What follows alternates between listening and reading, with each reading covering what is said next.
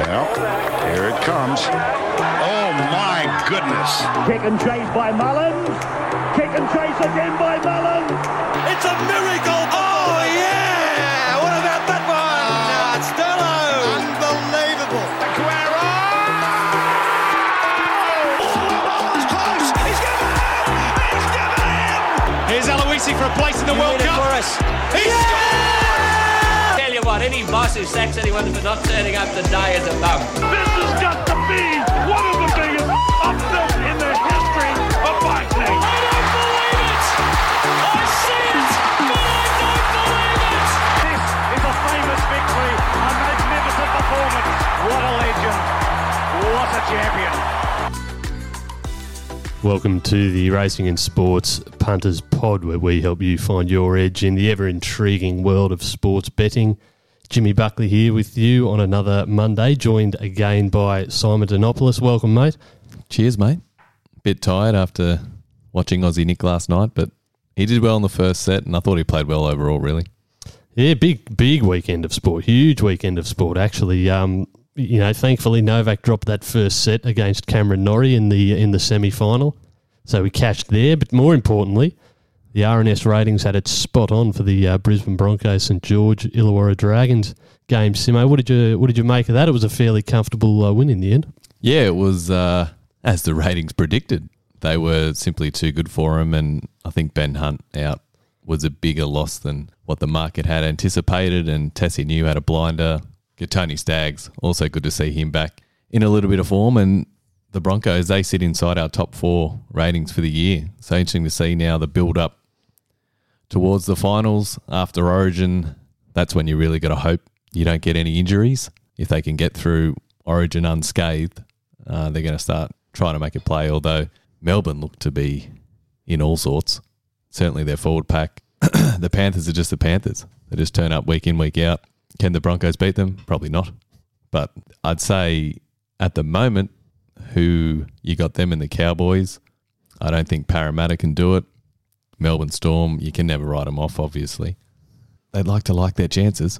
It will be an interesting run into the finals, but before we get to all of that, Wednesday night, Simon, State of Origin, and we have a series decider up at Suncorp Stadium, and it has been, as always, an ever-intriguing build-up. The biggest news, of course, Cameron Munster testing positive to COVID-19.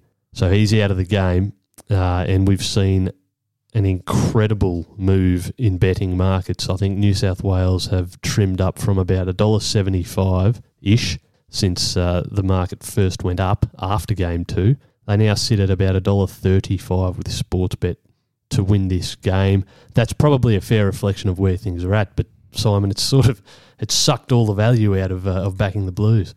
And I guess the anticipation as well, obviously being a New South Welshman. I'm not angry Munster's out, but at the same time, he's their X factor, no doubt. And when he's on, he's arguably the best player in the game. So he comes out, Tom Dearden comes in. And we mentioned spine theory last week. Tommy Dearden, solid first grader, but in comparison to Cameron Munster, it's a chasm. But I think they're certainly a much weaker team with Munster out. No surprises there.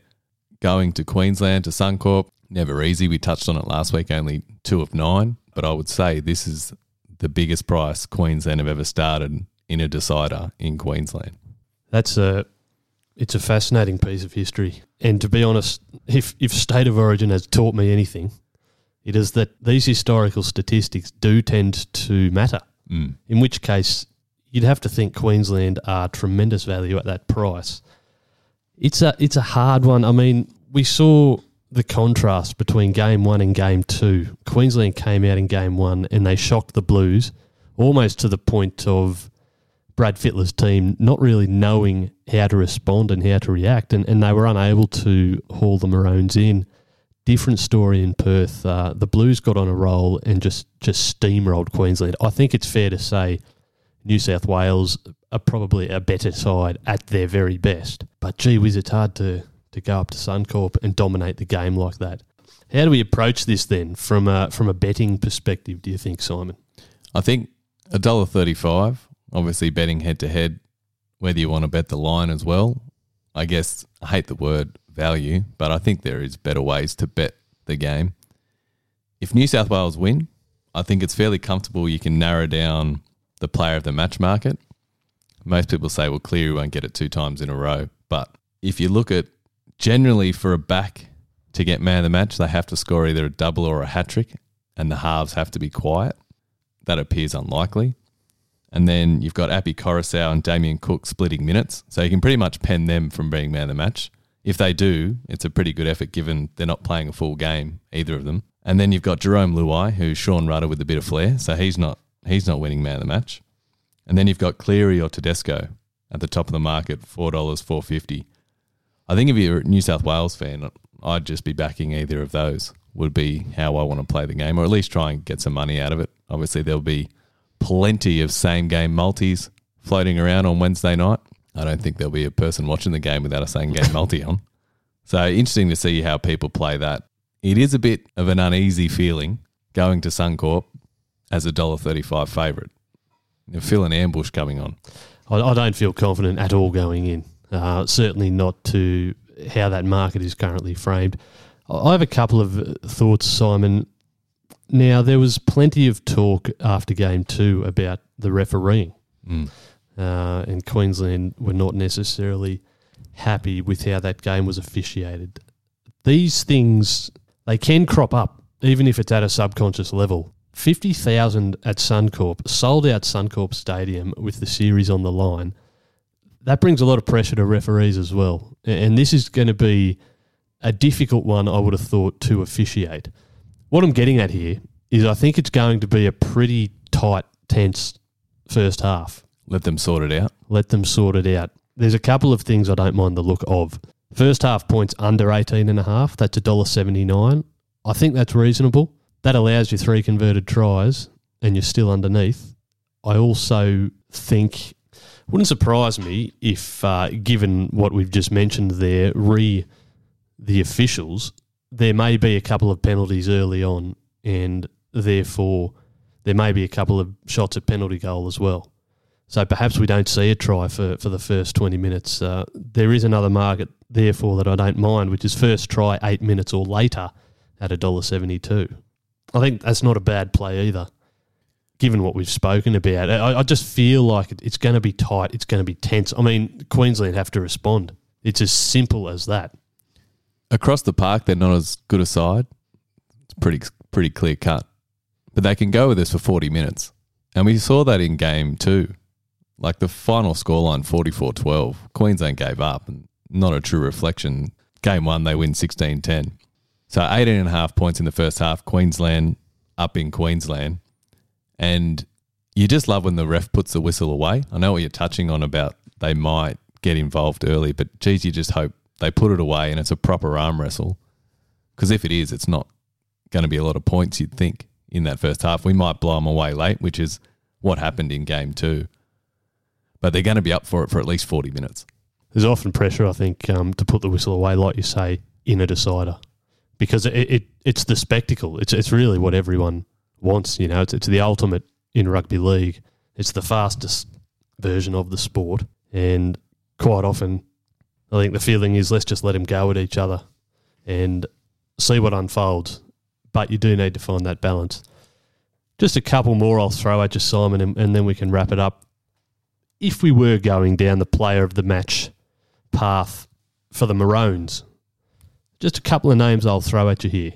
Kalen Ponga at $13 is the kind of player who can break a game open. He generally excels in the Origin arena. He had a few nice touches. Even though Queensland got pumped in Game 2, he was easily one of their best in attack. If they're to win, Ponga's got to be on. DCE's got to be on. I think for me, they'd be the main two.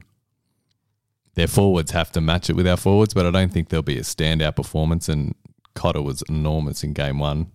Interesting to see if he was in this game, what it would be like.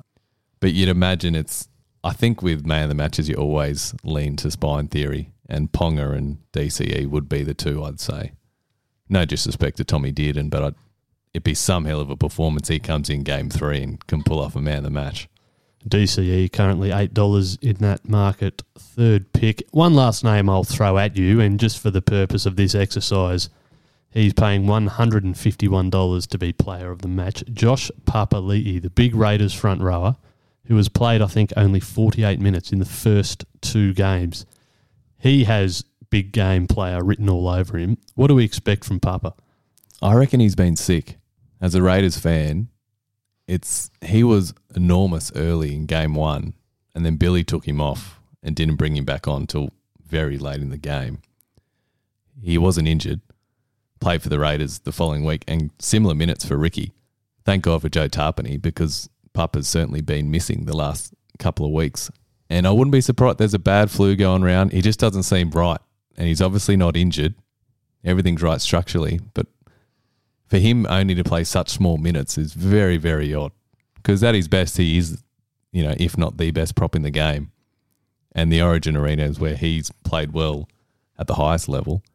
Why isn't he getting more minutes? Billy Slater, you listen to him talk, he's no mug. So there's got to be more to it than that.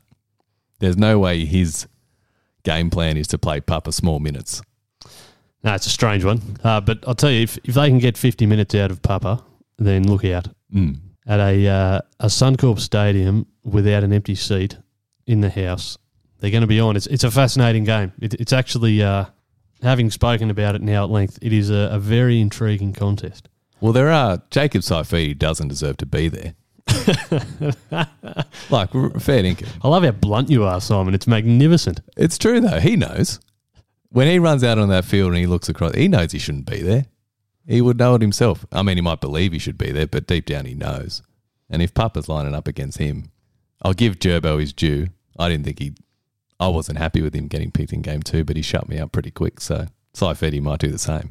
And one more before we wrap it up. For the sake of the exercise again, Jakey Turbo, $26 in that player of the match market. You're probably going to get 80 minutes out of him. He is capable of putting a huge game together. Could he do anything more than game 2? I don't think he could. Well, then he's not winning it, is he? Like, that was him at his absolute peak. He shut everyone up, or any doubters, including myself. Big performance. Huge. I just think he'll be, if we're talking racing, he'd run a place. Yeah, fair enough. But he can't win. Fair enough. I like it. Okay, well, just a quick recap then of some of those suggestions. Nathan Cleary, $4 player of the match. James Tedesco, $4.50 player of the match. And then I think the one we settled on for Queensland, maybe Kalen Ponga, $13. You've got first half points under 18.5 at $1.79, and then the first try to be scored at the 8-minute mark or later, that's paying $1.72. Good luck if you're punting. Enjoy the game. Simon, thank you very much for being in the studio again. Yeah, cheers, mate. And hats off to you. You flushed it in the football over the weekend. You must have been pretty happy. Yeah, we'll start with that. Must have been beginner's luck. Yeah, well, we've got off to a few wins, so we might get repeat listeners after last week. We'll see what happens. Enjoy the Origin, and we'll be back on Wednesday to preview the British Open. See you then. Can't wait. Best week in sport.